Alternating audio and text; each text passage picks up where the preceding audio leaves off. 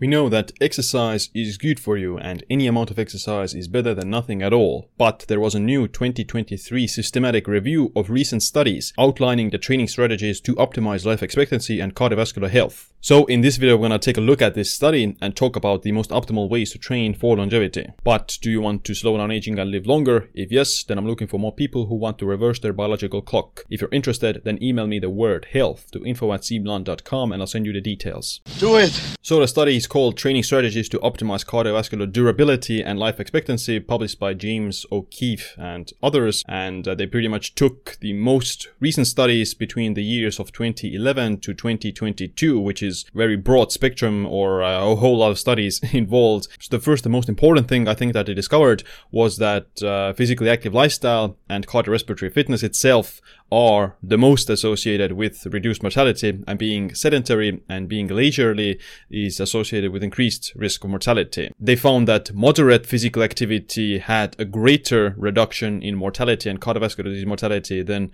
vigorous physical activity, which means that, of course, both moderate as well as vigorous exercise will have a positive effect on reducing mortality risk, but the more moderate physical activity pretty much you did, the lower your risk of mortality was, whereas the vigorous physical activity plateaued after a certain point. And as you can see from this graph, then the more minutes per week you did of moderate physical activity, which includes things like walking, hiking, and let's say some aspects of swimming or this more leisurely physical activity that isn't super intense, that was like in a linear dose-dependent manner, that the more you did it, the lower your risk of mortality was. So if you did 800 minutes or 850 minutes of moderate physical activity per week, you had a minus 35% in the risk of mortality. In terms of vigorous physical activity, so this includes gym, high-intensity cardio, more intense sports, those kind of things. So the benefits of that plateaued around 150 minutes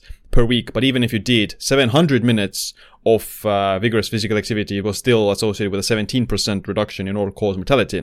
So the 700 minutes still gives you some benefits compared to doing only 100 minutes, for example. So 700 minutes is better than 100 minutes, but there's no huge difference between 150 to 600 or 700 minutes of vigorous physical activity per week. To get the 700 minutes of vigorous physical activity per week, then you would have to train like an hour and a half every day, which obviously most people aren't. But if you did, let's say 1 hour of vigorous physical exercise per week, then that puts you around 360 minutes per week, and that already is pretty very beneficial still. In terms of cardiovascular disease mortality, there was still the linear dose-dependent matter for the moderate physical activity. So the more moderate physical activity you did, the lower your cardiovascular disease mortality risk. So doing 850 minutes of moderate physical activity reduces your cardiovascular disease mortality by 40%. With the vigorous physical activity, however, after 150 minutes or 200 minutes, that's where you had the lowest risk of cardiovascular disease mortality, 15% reduction. And after that, it started to go into more of like a J curve. If you know hormesis, then J curve hormesis is that the lower level of, let's say, activity is increasing your mortality risk. If you don't exercise at all, if you don't do any vigorous physical activity, then that's bad for your longevity. But if you exceed a certain threshold, if you start to do too much, then it actually also starts to increase your cardiovascular disease mortality risk.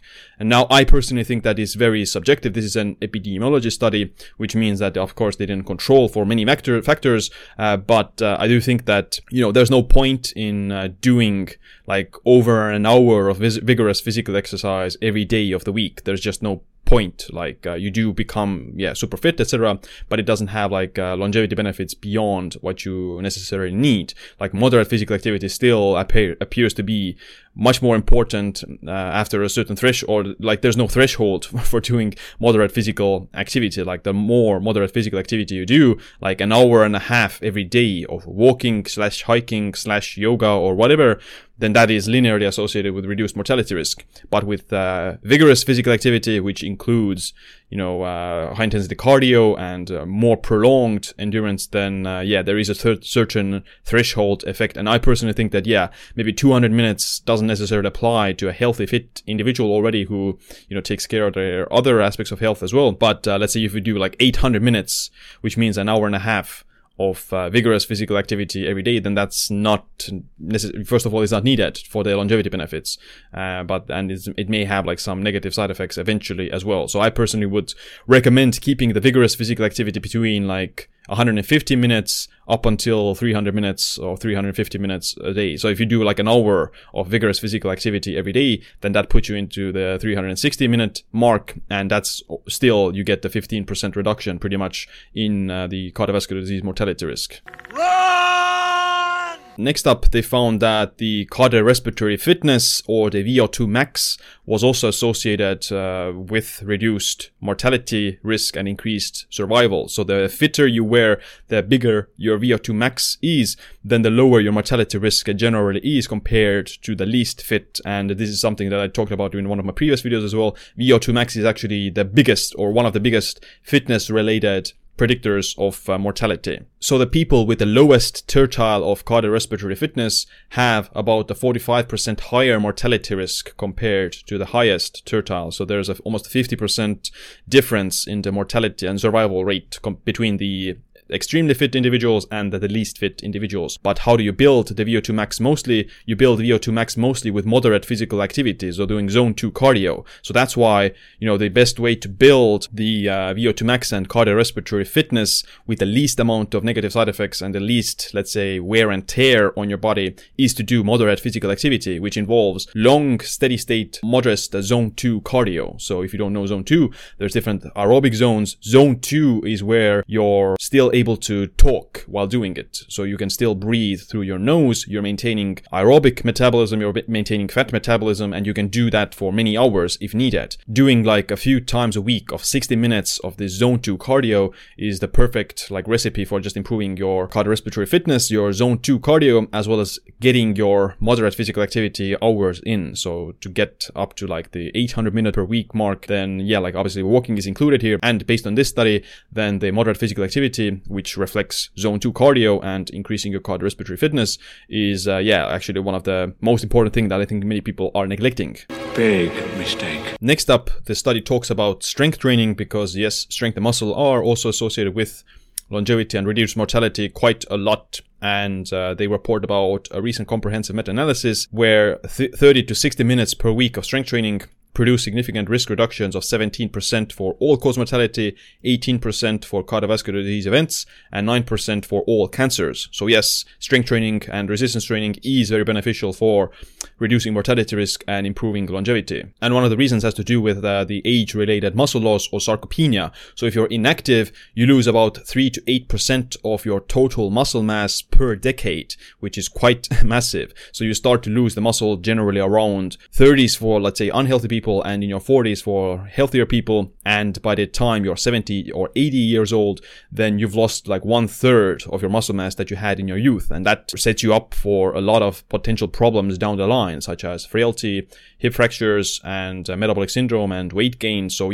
muscle mass and muscle strength are very important. But they also find that there is potential J-shaped benefits to resistance training and strength training. So the similar as with the vigorous physical activity, that doing too much is associated with slightly higher risk. And they find that the benefits of strength training were completely lost at the durations of around 130 to 140 minutes per week, with possible harm at progressively higher doses. So as you can see from this graph, then yes, around the 150 minute mark, you start to actually see a relative increased risk. Wait a minute. Of course, you have to take it with a grain of salt. Depends on your age, depends on your vitality, and depends how you train as well. If you're training 1 hour every day for an hour and a half of strength training, then I do think that, that's probably too much. You don't need to do a long session. There's no point in having 3-hour sessions unless you are a power lifter or a competitive athlete. And that's a whole different story. But personally, what I do is I train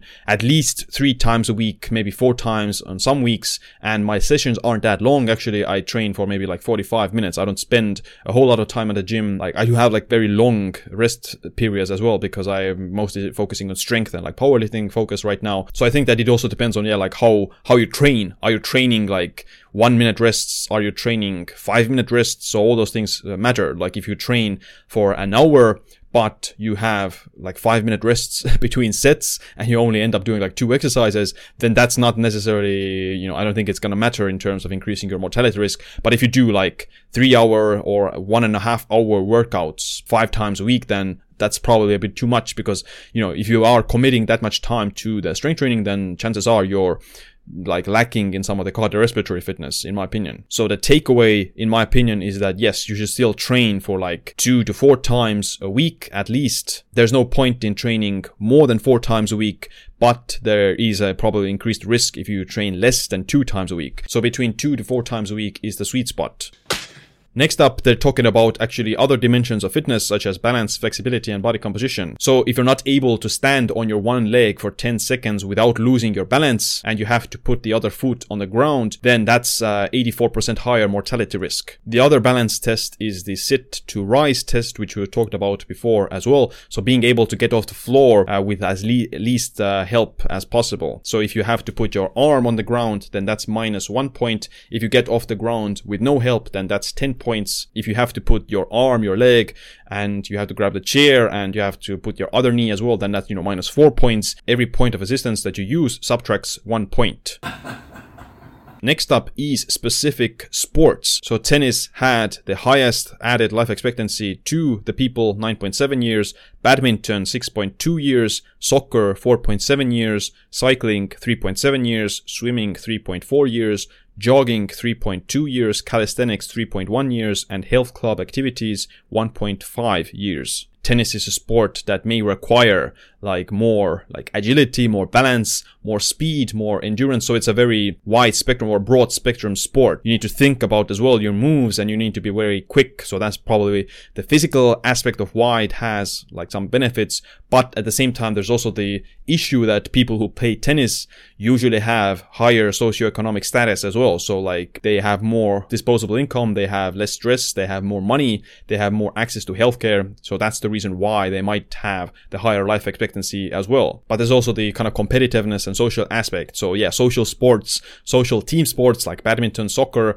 etc., they appear to be quite actually beneficial for longevity. So just exercising alone, you miss some of the social aspects. So socializing and maintaining social relationships is actually quite important. Nature therapy, so spending time in nature. Those who spent over 120 minutes per week in nature were 59% more likely to report good health and 23% more likely to report well-being compared with those who reported spending no time in nature. So you want to aim for at least 2 hours per week spent outdoors in natural settings. Gardening is consistently linked to physical and mental health benefits as well as longevity. And lastly, we're going to talk about dog ownership. So individuals who adopt a dog into their home compared to non-dog owners are approximately 14 times more likely than to be recreational walkers and 4 times more likely to meet current exercise guidelines of 150 minutes per week. So people who get the dog, they're just going to be more physically active, which will help their longevity and health as well. Dog ownership for people who were otherwise living alone was associated with significant all-cause mortality reduction of 33%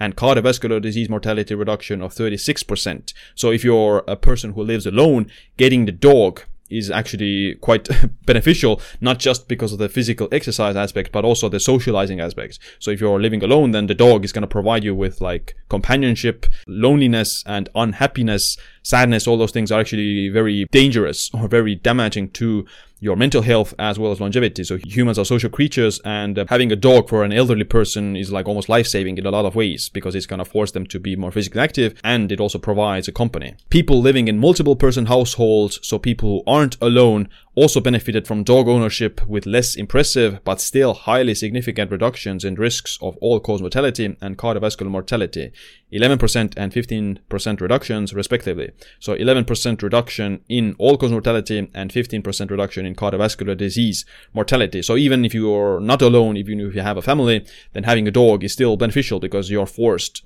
to go for walks with the dog probably. So if you have a dog and you need to walk it several times a day, then that's gonna contribute to the moderate physical activity that you have to accumulate over the entire week. So going for longer walks and going for walks several times a day for people who otherwise wouldn't do it, thanks to the dog is beneficial for longevity. Because of that reason, you're gonna just get more steps in, basically. He stole John Wick's car and killed his dog. So there you have it. This is the study. Of course, there are some nuances that we discussed in the study. If you exercise, let's say, 4 times a week with weights, an hour or an hour and a half per session, then I don't think that's necessarily going to increase your mortality, especially if you're young, etc. It's more important, in my opinion, to accumulate the moderate physical activity than it is to accumulate the vigorous physical activity. You don't need to grind it out every day to benefit your longevity, and based on this study, then grinding it out too much, too frequently is going to have diminishing returns. So if there's something that you grind out, then let it be moderate physical activity, which includes